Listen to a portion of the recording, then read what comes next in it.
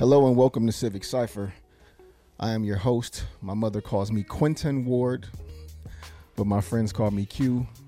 I appreciate you guys tuning in with me today. I have a esteemed, I think I'll say esteemed, try to push my boy's pedestal up because he deserves it.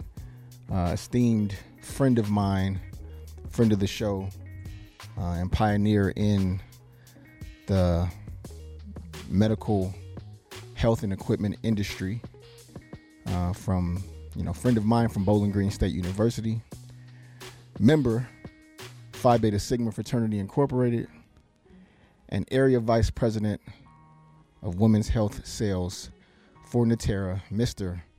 Michael Malone Jr. What's going on? Thanks for having me, man. Appreciate you having me on tonight. Thank you for making some time for me, Mike. Don't get to see my brother as often as I would like, but glad he was able to take some time away from the family, tell them thank you for me, and apologize to them for me stealing you away on the night where you guys could be hanging out and relaxing. But I really thought that it was important for us to talk to people about your company and about what you do. So before we get into what you do specifically with relation to diversity and inclusion, tell us a little bit about Natera in general. In general, we help women have healthy pregnancies. So we're a genetics company that looks at the fingerprint or of the DNA to see what is different between the baby and the mom, to see if there's anything that's causing the baby to possibly have a chromosome abnormality. That's the basis of our business. And then, of course, from there, we've expanded into oncology, cancer, organ transplants, and even to the point where people have had losses, we can look to see possibly why. And do you guys work directly with clients, or do you go through healthcare providers or hospitals? How do you guys have that interaction from your company to expecting mothers? Most of our interaction happens with the physician. We're essentially the educator of the provider. So a lot of the information gets funneled through them to the patient, same along with the feedback. So it's our job to educate the physician so that the physician can educate themselves on the best way to provide the best care and treatment for their patients. Okay, so you guys teach the doctors and the medical staff that they have about your technology, and then they present that as an option for clients who are expecting mothers. Correct. Okay, how long have you been in this industry, Mike? Oh man, for the industry, about 15 years. With this company, this is my 10th year. Okay. So I'm going into my 10th year. How recent did you guys split off into those other areas outside of just prenatal? We would, really the last 2 years. So we've been doing a lot of research and development. We kind of kept it secret for a while, and then publicly announced it 2 years ago for Signatera, our oncology side. And then this year, or in 2020, we announced our organ transplant. Okay, and you guys do this across the entire country? We're global, even overseas. Okay, so we're pretty big all over the overseas world as well. And where are you located now, Mike? I live in Atlanta. Okay, so are you specific to the East Coast? Do you personally get to travel, around the country and around the world, or do you have an area that you're assigned to? Yeah, I feel like I have one of the best jobs because I have the southern half of the United States. So, my counterpart likes to joke with me and say I have the best and most expensive real estate and not the coldest real estate. And then the ongoing joke is, where do you live or where are you staying at today, right? Because I've moved throughout the Southeast. Ever since I left Bowling Green, I kind of stayed put mostly down in the southeastern corridor. Spent some time in South Florida, currently live in Atlanta. It's my second stint back in Atlanta. Lived in South Carolina. My wife was in Mississippi. So kind of had different spots throughout the Southeast. But luckily, my job, because I have half the country, I can essentially live anywhere that I want to in the U.S. I don't have the opportunity to go overseas like I have volunteered to do. I'm But sure. every time something comes up, I'm always trying to rub elbows with the people that are on the organ transplant side because they do a lot of traveling overseas. But Okay. one of these days, hopefully, I can take advantage of that. With the choice of living anywhere, it's really interesting that you chose Atlanta, Georgia. That's kind of the epicenter for people that look like us in this country. Did that have anything to do with why you picked Atlanta? No, man. Actually, the interesting thing is when I met Cheyenne and we had more intimate conversations and we started dating. The first time I actually met her, she was coming back from a family reunion from Atlanta, Okay. and that So sparked this the is conversation because this is when we we were were in still in school? BG. Okay. Yep, this is when we were still in BG. It's her senior year. She was about to graduate, and it was going into my junior year. And we met at Uptown. She was coming up the steps. I'm sitting there chilling like I think I'm too cool, you know. And we just kind of hit it off, had a conversation. She told me she just came back, in the previous weekend from a family reunion, and our conversation got sparked because I was like, hey, my cousin goes to Spelman. And what did you think about Atlanta? And she would not stop talking about Atlanta. Wow. And so luckily after college, I had the opportunity to play professional football. And as I was going through that process, just so happened to land a contract down in Georgia. It was initially with the Macon Knights. And after, things didn't work out, stayed my butt in Atlanta because I liked the aura. I loved the feel. Like to see, us Black folks doing well. And I remember telling my dad, I said, being down in Atlanta reminds me that nobody should have an excuse not to be able to make a little bit of money, because everybody down here, especially the Black folks, have found some way to monetize something, and that should keep everybody motivated. So that's why I really love, and that's what I love about being in this city, because you see young Black folks doing, some big things. I actually forgot that you were in Macon because my mom's from Macon. So I forgot that you That's were right. even down there. My family still has a restaurant downtown Macon. It's a historic site now. So if the next time I come to Atlanta, hopefully this year I can come and see you and the kids. I got to take you guys down there to get some food, man. I want to speak to you a little bit about our show and why I felt like when you mentioned to me what you were doing, that it would be perfect to have you on. Ramses, who is my co-host and co-producer of the show, went on a cross-country road trip with me. We started in Tampa and drove back to Phoenix, but as you could imagine, we had to stop in Atlanta. And he's from Compton, California, and had never been to Georgia at all, but specifically Atlanta, and for all the reasons that you just named. We saw Black doctors, Black lawyers, Black business owners. You driving through really nice neighborhoods with really nice cars, and all of the people were Black. And he'd never seen or experienced anything like that, Mike. So he was caught off guard in the best way. Immediately start talking about, man, how do we figure out how to get back down here for something? Do we need to move the show down here? Do we need to move our families down here? Like, this is just really, really different. And similar to what you said, the aura just really, really rubbed off on him. But Atlanta is a very, very unique Black city in the South. I think people sometimes misinterpret that all of Georgia looks and feels like Atlanta, and that is kind of far from the truth. So after a really tumultuous 2020, especially the summer of George Floyd, there was some tension that rose up in our country and really around the world, and put a microscope on race relations, police brutality, racial injustice, and a lot of things that our people have been dealing with for a long time. And we had this idea, since we worked in radio, that we should shine some light on things that are important specifically to Black people. So that was kind of the brainchild for this show. And I remember when I sent you the press release about the show and you read it, when you messaged me and you sent me the information about what you were doing, I was excited, bro. I was like, I really hope that we do have time to make this happen, and soon, because I think what you're doing is important. So I just wanted to give you a little bit of scope and context as to why I thought it was so perfect, and I think you did as well. So can you tell people a little bit about what it is that you're doing at Natera with regards to inclusion and diversity?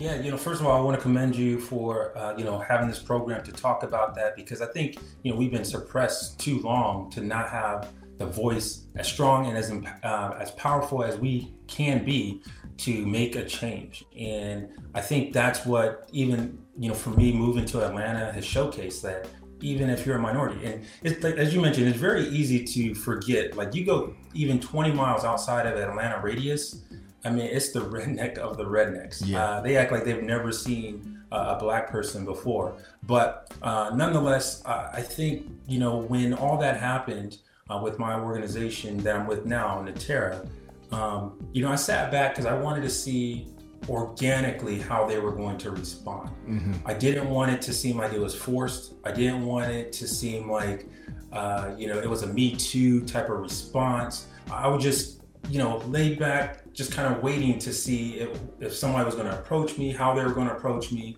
and as an organization, how are we going to respond? Now, before I kind of get into how we responded and why I was thinking that, I think it's very important to the executive leadership team. So these are the CEOs, the CFOs, the COOs, and all these C's, these C-suite individuals. Yeah. I have an opportunity to present to them all the time.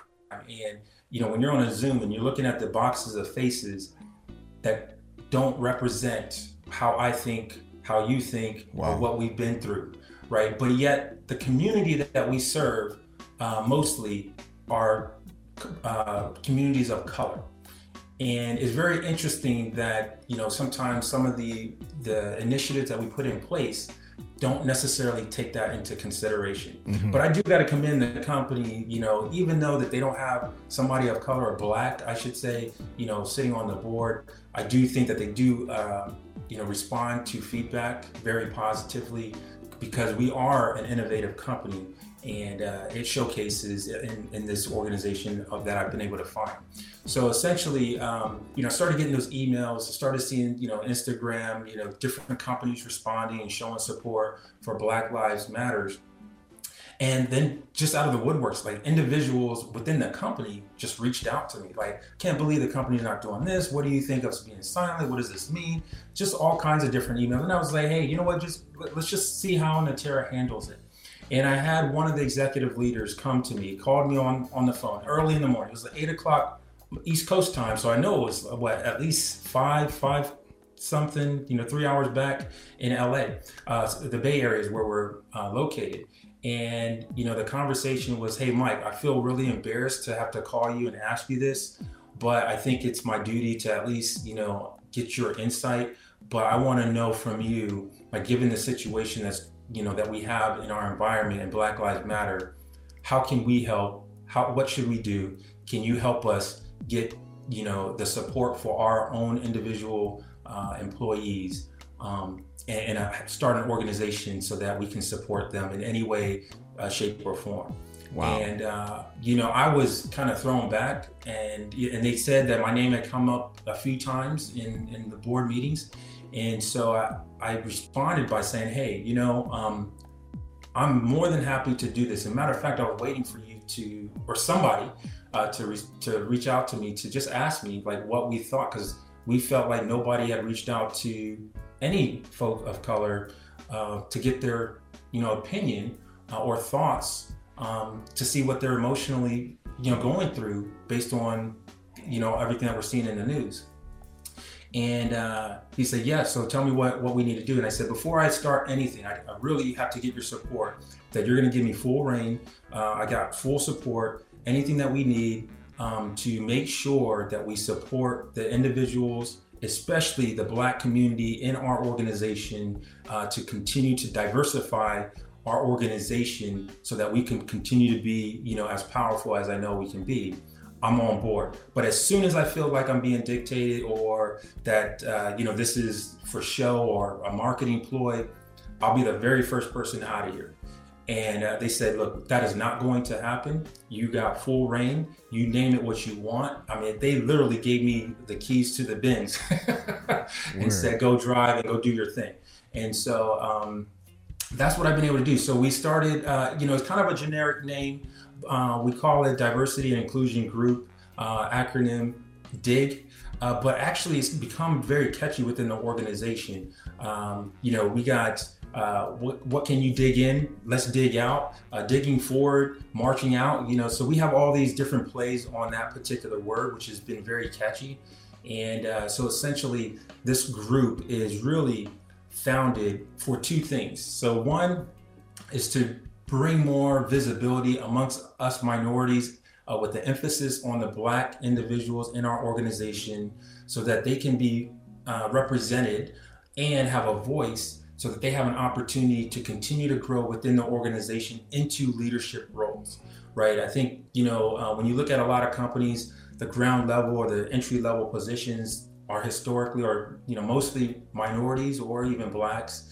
But as you start going up the ladder, you start seeing less and less Black folk. And so the main vision is to try to get more people of color, more minorities into these higher positions. The second piece is that we really, and this is more so in the mission, without all the various jargon that we put into the mission, the basis is only a workplace. We don't want people to be walking on eggshells and feeling like, hey, am I saying something that's racist? But I want you to be aware about what you're about to say, right? I want you to understand what I've been through. And, I haven't been living through a privileged life, and my life is not like yours, right? And I think the biggest thing that I've learned is like when people say, I don't see color.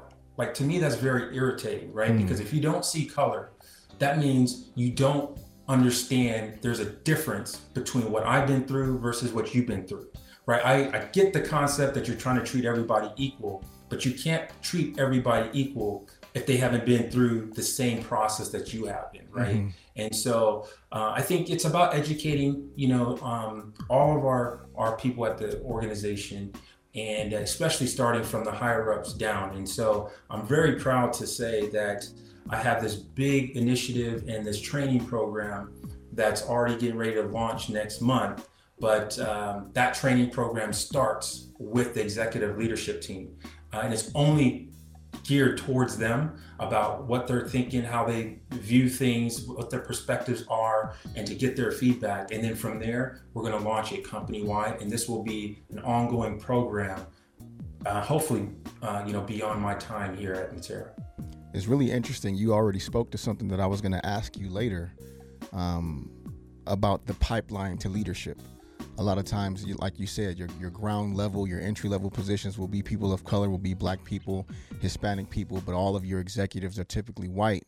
And even when it comes to hiring and training people for those higher level positions, a lot of times companies will reach outward and pull people in instead of reaching down and pulling people up. So I'm glad that you understood that it was important to have something in place to train, build, and empower people of color that are already in the company to move up into those, higher level management, middle management, executive positions.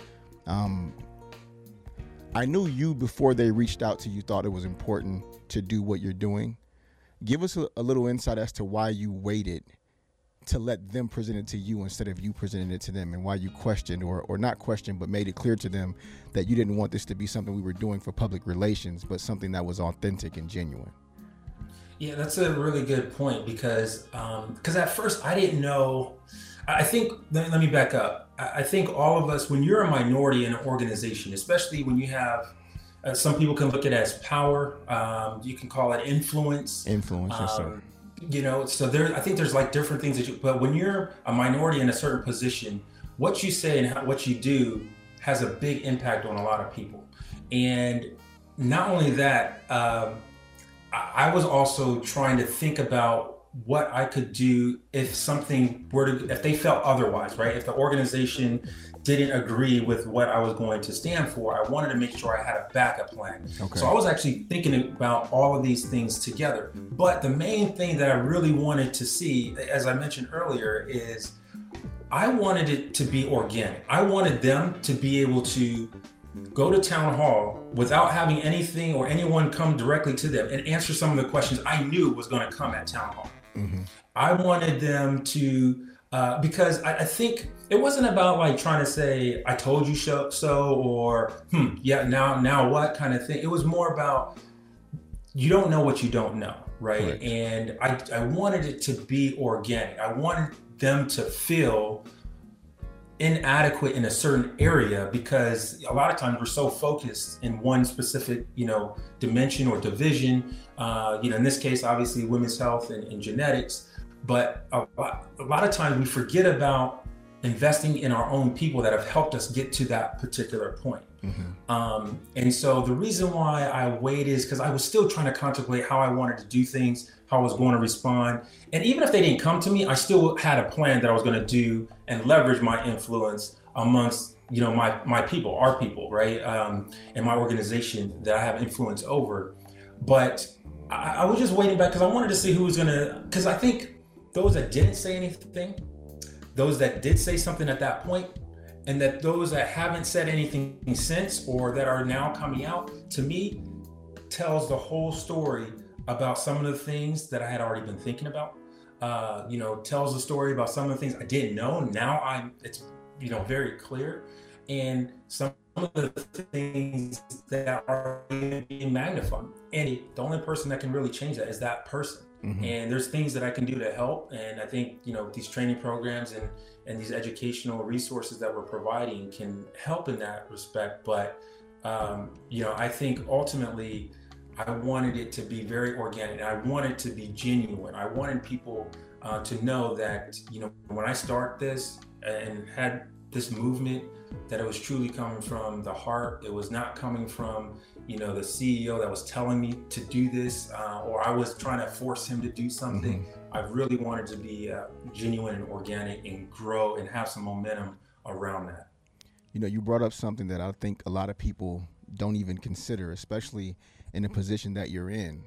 What if they don't feel the same way as I do with regard to minority inclusion, diversity, with regard to what's going on in our country right now? Like, what if when they do finally say something, it's totally against my principles and what I stand for, and that you were in a position where you had to consider, okay, what are my options if we're on the opposite side of this thing? Was there a sense of like an exhale when they did finally come to you and they did express what you hoped that they would? Interesting. You bring up another good point. I actually felt like there was a little bit more, I hate to use the word pressure, because I feel like pressure is like you get pushed into something that you might not necessarily feel comfortable, or you feel like you're forced to do something that you really don't want to do. But I felt like there was a lot more weight added to my back now. And why did I feel that? Is because we've never done anything like this in the organization. They're counting on one person to have this vast majority of influence to make a change in certain individuals or the culture of the company that's been there for years, decades, right? And that now was put on me. And so we're, a market cap of over $10 billion, right? So a lot of these things come with, as I mentioned, some people could call it extra stress or pressure, but I welcomed it. I really wanted to take it on because I knew I was going to be able to make an impact. If it wasn't just in just one person's life, it was going to be well worth it. And so I was like, okay, fine. Now I got to develop all these resources. I got to make sure we have the funds, we got the right people in place, and I need to build my infrastructure. Mind you, I got to do all this while still managing a sales team of over 100 people. Right, with the company goals as a public company, and make sure that the investors, those that have equity, are also being rewarded. So it was a burden at the time, but it was something I was welcome to do, and I knew that if I took the right steps, like I have been throughout my life, I would meet the right people. I always keep God first, so I always had faith. I just knew, just by genuinely being myself and doing the right thing, that things were going to take care of itself. And it's been an amazing journey so far, and we just started this, back in August. And the type of individuals that I've met, especially minorities, Black men, Black women, lesbian and gay individuals, the Asian community, like just everybody that I've met on this journey, the vendors that I've been able to partner up with has just been amazing. And I think these type of networks that I've been able, and relationships that I've been able to develop, shows how powerful we as a minority group can really be if we just stand together and don't divide each other, don't fight against each other, but really, embrace us, right? Diversity, essentially. And I think that because I've been able to develop those relationships and they see my work ethic, I don't really think twice about what would happen if I had to leave or from Natera, because I don't think anything would change from the lifestyle or anything else that I've been able to do. But I think I would continue to still be able to make the impact and influence others and continue to motivate people to be the best that they can. You spoke about, and everything that you just said is super important. A lot of the things that you're touching on are super inspiring too, Michael. So I'm really, really glad that even though it could have been a burden, because you do already have so much on your plate, that you still welcomed it, you still saw the value, and you still thought it was important, so that you pursued it anyway. Even though it added a lot to you, it was something that you welcomed because you knew how important it was. But you mentioned earlier somebody, or not somebody specifically, but just the idea of someone not seeing color and wanting to treat people equal. But we all know treating people equal, treating people fairly, and treating people the same are not synonyms, right? A person really, I think they think they're saying what's right when they say I don't see color, because it's impossible not to. I think it's important to acknowledge that you do see color and to still treat a person right and fairly, even though you do. When you're dealing with inclusion and diversity within a culture that already exists, and inclusion and diversity in hiring, what are some of the challenges that you saw then that you've already seen some growth or some progress from since you guys started the DIG program? So I think we still have a long way to go, man. Like this whole suppression and racism, as they call it, systematic. There's a reason why they call it systematic, is because it's built in either that individual's way of thinking from their parents, or the system that they grew up in, the community, the village, if you will, right? So it's going to take a while. But what I've seen is, previously to starting this organization, this group, there wasn't as much discussion about the lack of diversity. Every now and then you would hear, us Black folks talking amongst each other, why don't we have more Black people here? Why don't we have more Indians, and so on and so forth.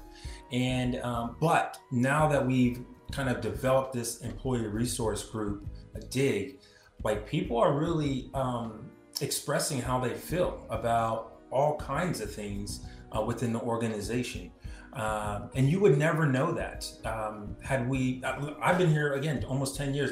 This is the first time I've seen all these people talk openly now about the various things that they want to see change. So I feel like that, if there was anything that showcases, the baby steps that we're taking. We had a big program last night, and we had some people that really were engaged and interacting, and again, very vocal about certain situations that they experienced, or certain perspectives they have about the company as well.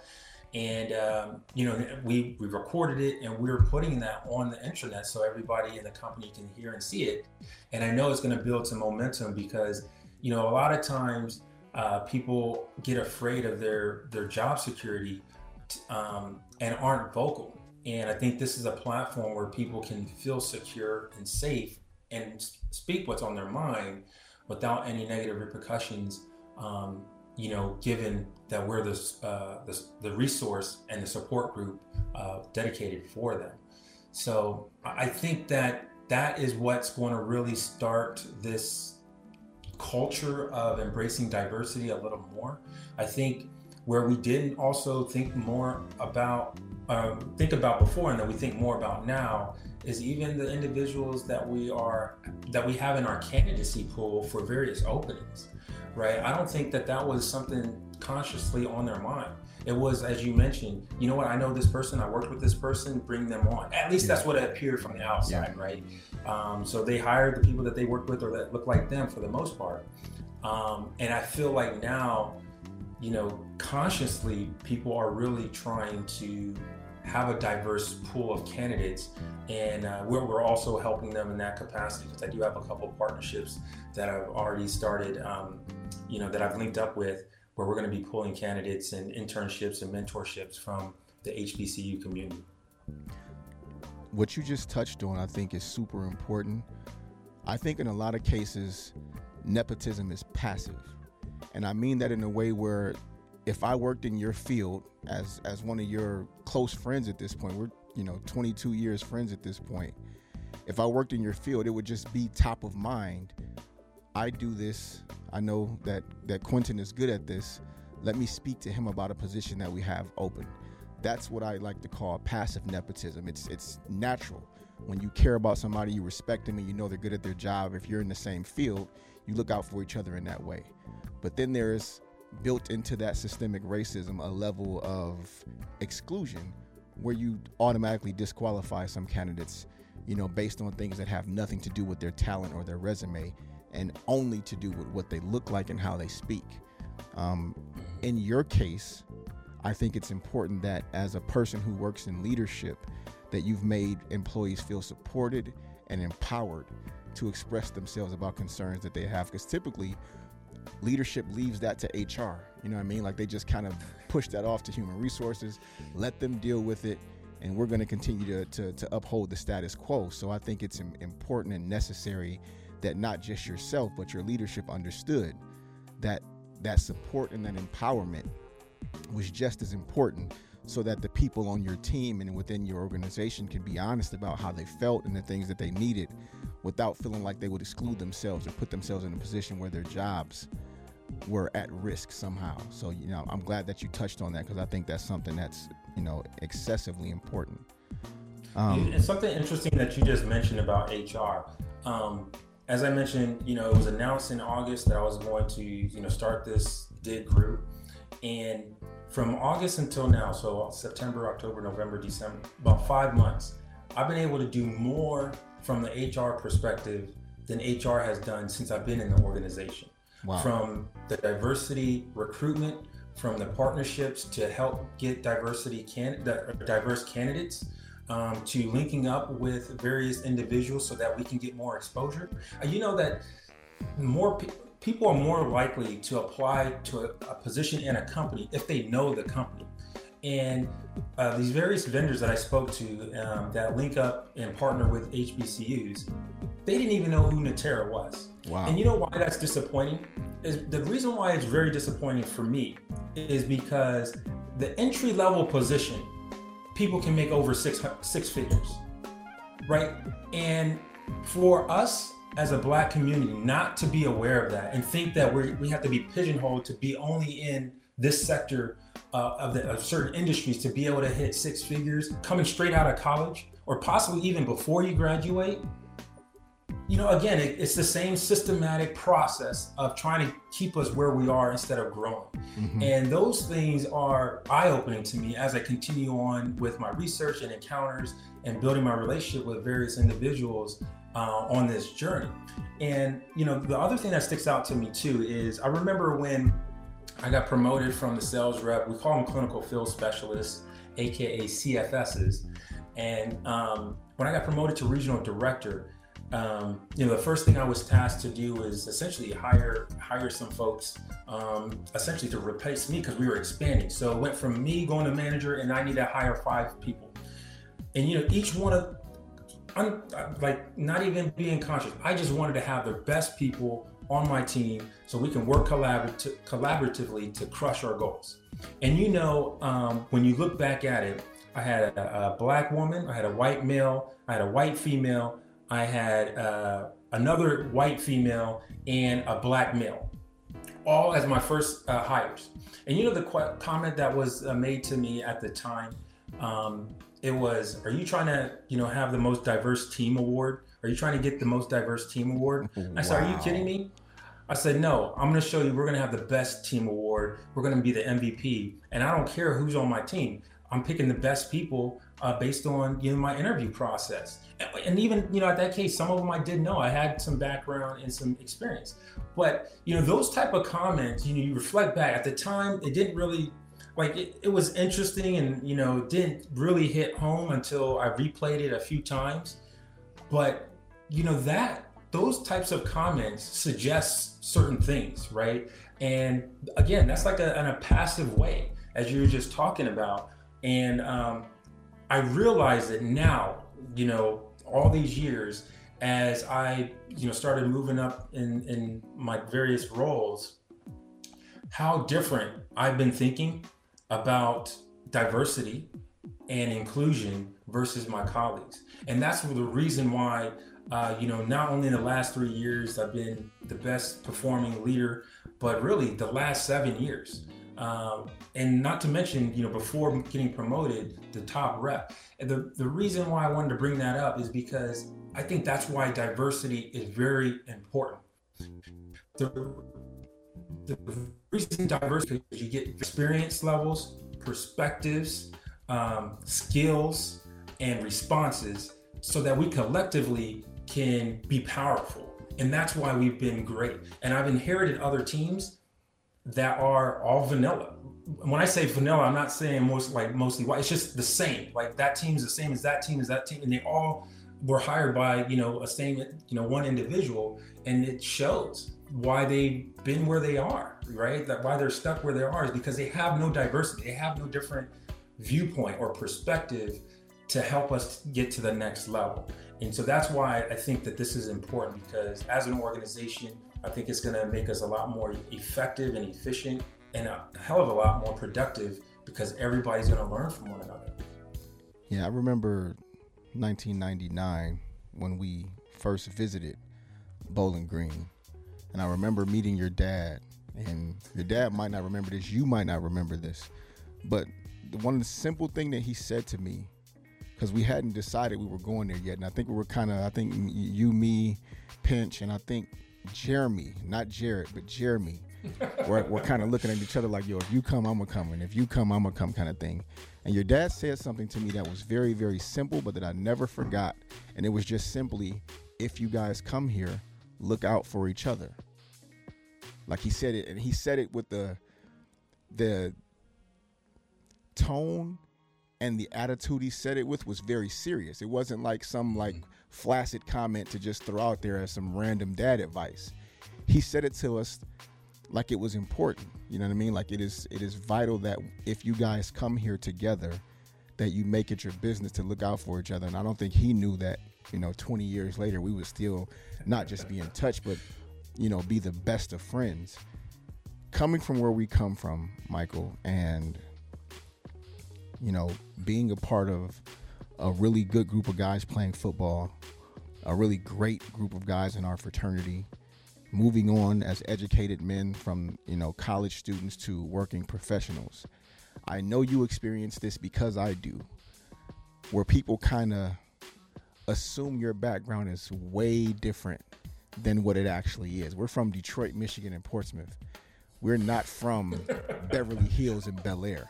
You know what I mean? But sometimes when you present yourself well, you're articulate, you're professional, people assume that you've been coddled and you come from this silver spoon background and that life has been, a privilege for you, not understanding that not only did you have to work super hard, but you had to overcome to get where you are. Do you ever encounter colleagues that make that mistake of thinking that your background is way different than what it actually is? Oh yeah. So the interesting story around that is as we continue to expand, we had one of the reps that was covering Portsmouth, Ohio as part of their territory. Wow. And they found out I was from Portsmouth. That I got a text message. It was like, hold on, are you from this Portsmouth? Because I mean, it was one of those areas that she didn't really go too much because it was high Medicaid. You know, it was, it looks like a ran down because it was a heavy metal industry, right? A lot of the stuff got moved from Portland, Ohio, up to Pittsburgh and to Detroit back then. And so she was like, "This is where you're from," and it's other than a small pocket. There's not really that many, you know, black folks either. And I was like, "Yep." He probably drove right by my high school. Portsmouth High School is where I went. And she was just completely caught off guard because, you know, most of the time when people see me, I'm in my, you know, nice suit, got the tie on. Other than now in COVID, I usually have a nice little shape up going. You know, look like I spent a little bit of money on my grooming, but they just couldn't understand. And also the way that I speak, you know, a lot of times when we do have various, you know, not only company meetings, but if we're talking to a vendor, you know, a lot of times I'll keep the camera off just because it's interesting how when I end up turning the camera on 10, 15 minutes later into the conversation to see their faces, because they just did not expect to see a brother, you know, talking to them and asking, you know, certain questions that I may be asking. So let alone being genetics and then talking the lingo like a genetic counselor would. So it's very interesting how that you get these assumptions just because either the way you speak, the way you walk, or even the color of your skin, and a lot of times even where you consider your hometown. Yeah. And that's what makes us, right? Like this, if I didn't go through all of that, like I'm not embarrassed. I'm not, you know, shy to say where I came from. I'm not going to continue to embellish it. Yeah. You know, like it's the best thing that, you know, that happened to me, but I grew from it. I learned from it. And, you know, that's why I've been able to be able to get to where I am now. It's incredible.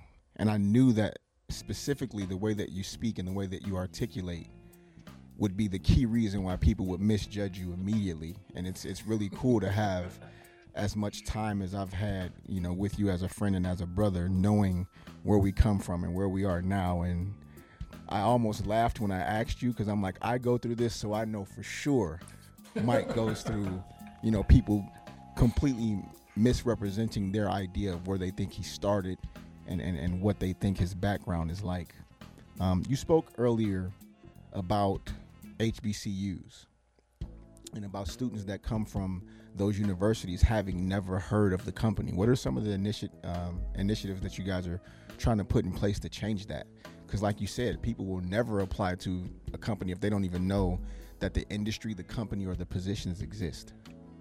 Yeah, very good question. I want to showcase the company because we, you know, a lot of people know that they can make a lot of money in tech, and we are essentially a technology company. We're based in the Silicon Valley, in the Bay Area, but we happen to leverage our technology in the diagnostics world, or in my case, women's health and genetics.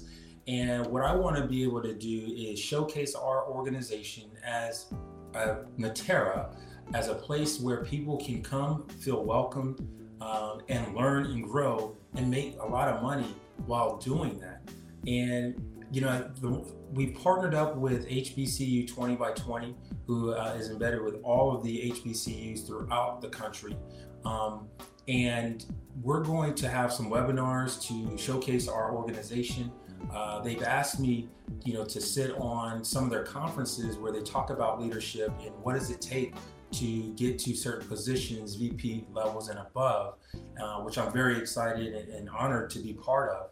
But I think, you know, these are some of the things that I want to be able to highlight, you know, for others so that they don't have to feel like I have to be an athlete to make 6 or 7 or 8 figures.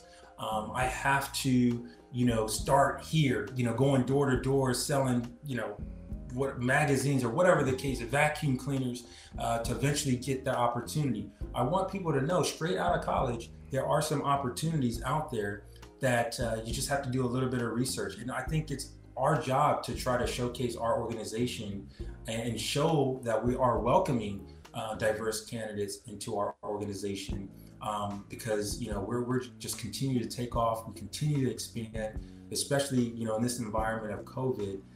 We've been doing massive hirings, and yet people in the HBCUs and the alumni, other than the ones that I know, that that we've been talking to, we've been able to bring on board.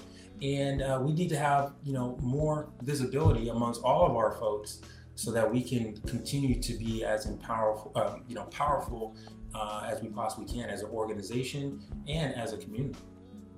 If you are just tuning in, this is Civic Cypher.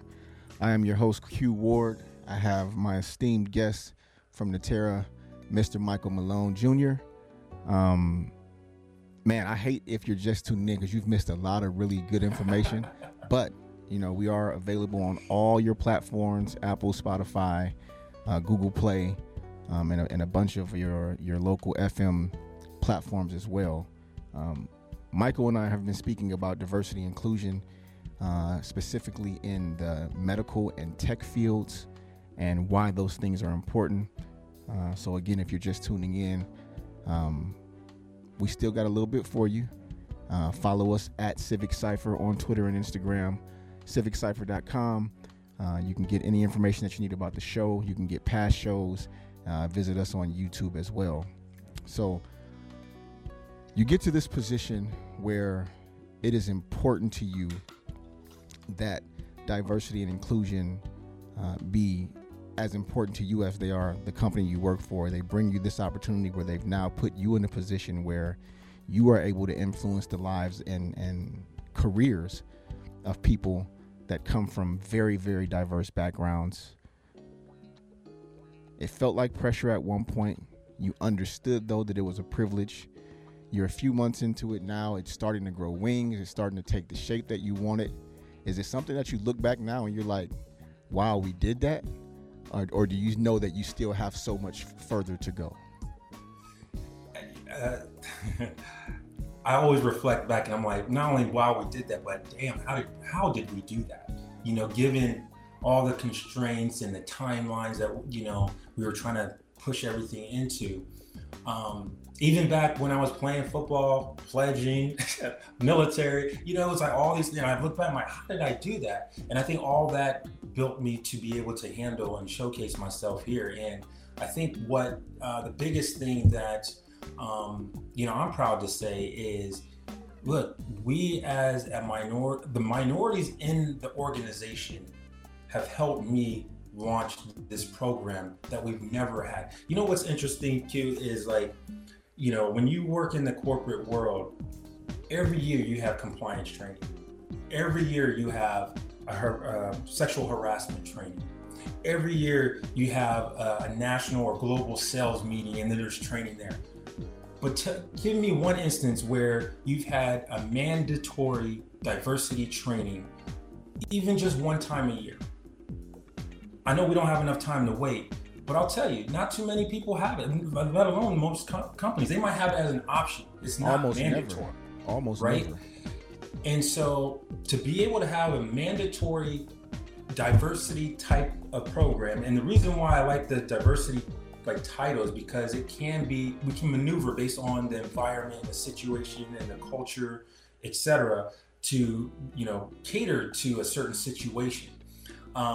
But we have the opportunity to start with a mandate of training with the executive level team, and then mandate it to the rest of the company.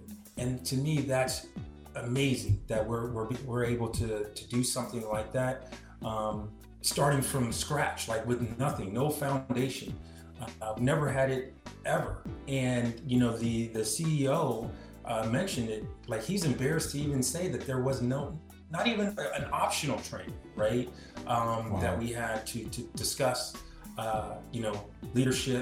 diversity amongst even the leadership team, right? So no wonder why certain teams look the way they do, because we like to call it unconscious bias. They're biased towards what they know, right? And who they know, thinking that they're doing the right thing because nobody has ever told them really that they were wrong. And it's not that they were wrong, it's just that they were feeding into the same systematic process over and over and over, right? And I think, I have a problem when somebody says that it's not the system that's causing racism. Like, I can go on and talk about that, but we know that certain things are built in because certain people are either threatened or they want to stay at the top. We know that.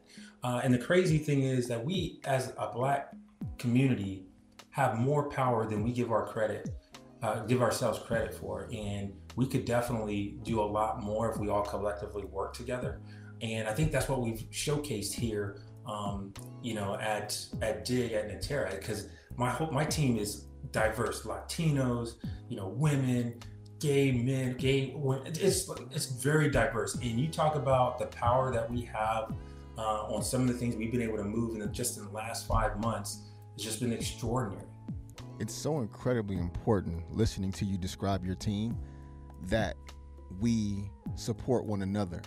And that's the thing that you touched on, and I think is so important, that you have this very diverse group that understands the power of unity and of understanding, having empathy for and support for each other's struggles, because all of our struggles aren't the same, but they are all very real.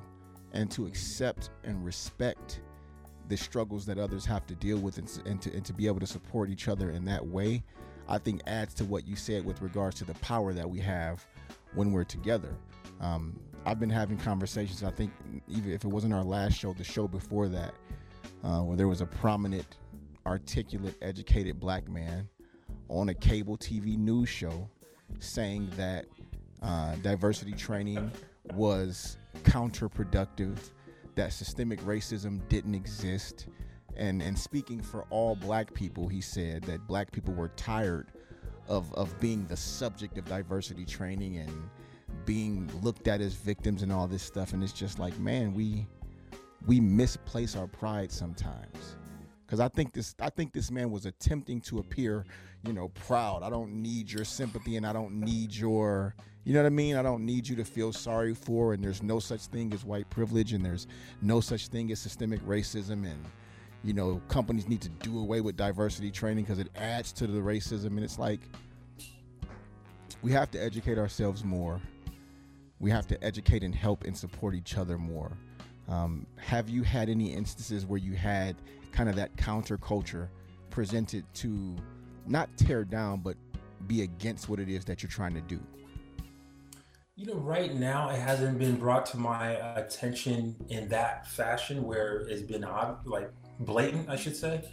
But I think those that, as I was mentioning before, those that haven't responded, not that I'm expecting everybody to send me email, text, phone call to pat me on the back, but I think that says a lot about an individual's character, of what, what you say and what you don't say.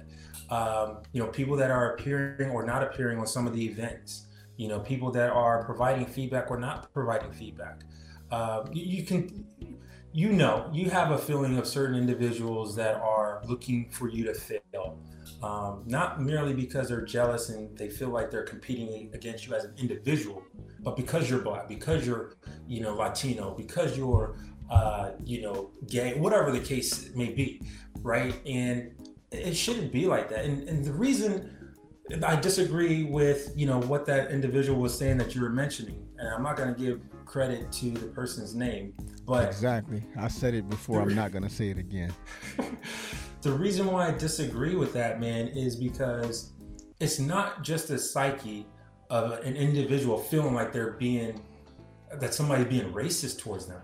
It's that physical act of somebody doing something or verbally saying something to somebody that's racist. Mm-hmm. They may not necessarily know it, or sometimes they do, but the reason why I call it systematic. Now, what people have their own version of what systematic means, but at the end of the day, the system means it's a process. There's a start and then there's a beginning. Somebody had to do some teaching, right? And that's why we have even a reform that we're trying to do with even the criminal justice system, right? Because there's a system that's in place that kind of outlines and targets mostly Black people, mm-hmm. right? And I don't care what you want to say or how, just go to your local jail or prison in that area, and you're going to easily see that the population is mostly Black and Latinos.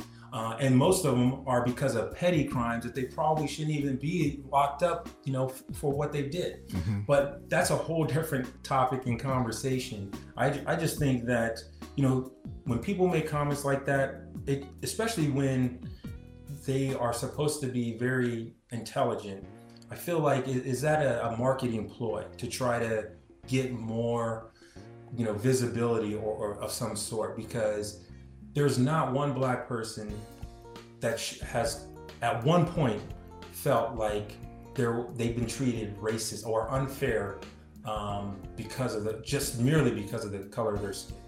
And if anybody feels that way, then to me, that person is a liar. Unless they've been incredibly sheltered, never left their hometown or their neighborhood and only been around their family and people that look like them, you'd have an impossible time trying to convince me, that you've never experienced any type of inkling of being treated differently, viewed differently, looked at differently. Like the first time I got on the shuttle at Bowling Green, it was very, very clear that there were some people on there that had never seen anybody that looked like us before. And when I got into my Black Studies class, I had a classmate who was from BG who had actually never seen a Black person in real life before. And he expressed that. We were in Dr. Jack Taylor's class, and he expressed that to me. And our first conversations were really contentious and not cool. We ended up being really cool by the end of it, but he was sincerely ignorant of some things and would say some things out loud in class where you would just be like, dude, you couldn't have just said that out loud. So like you said, Mike, we could talk about this stuff for 5 more hours, but I don't want to keep you from the family for too long. If people want to learn more about what you're doing or support in any way, where are some places they can go find some more information and be supportive of the cause that you guys are pushing forward? Yeah, so we do have a Facebook, Natera.com is our website for the company. We do try to have some different social postings on Facebook. A lot of the things that I'm doing now is mostly for the employees internally. But we will showcase like external speakers that are coming in to motivate or, provide their perspective. I think we're also, I know we're also on LinkedIn. Look for Natera Inc. on LinkedIn and, definitely follow us because we always have some really exciting news that's coming out with the technology that we have that's proprietary only to us. And on top of that, one of the things that I wanted to do, as I mentioned, the vision was to showcase our employees of color. And we are going to be posting, different individuals throughout the company on our Instagram or on our at least Facebook and LinkedIn. Some of the partnerships that we have, especially with the HBCUs and that community, they'll be posted on both Facebook and on LinkedIn. But by all means, please continue to follow. We're a public company, so you can see us on the stocks as our stocks continue to rise. And I think it's going to rise even more as we become more diverse and embrace diversity and inclusion for the years to come. So it's a very exciting time for me and for the organization, I think. Yeah, it means the world to me that you were able to take some time away from the family and make some time to talk with me, Mike.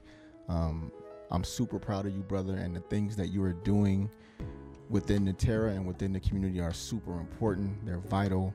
I'm glad that you saw the value in it, that you saw that pressure and that responsibility as necessary, and that you took that on your shoulders. And please keep doing what you're doing, man. For everybody that tuned in, we appreciate you tuning in to Civic Cypher. Again, I'm your host, Q Ward. Check us out, civiccypher.com, Twitter, Facebook, Instagram at Civic Cypher. There are ways to donate and give back and support the show. You guys are our lifeline. We do this for our community. We are funded and upheld by the community as well. Until next time, peace.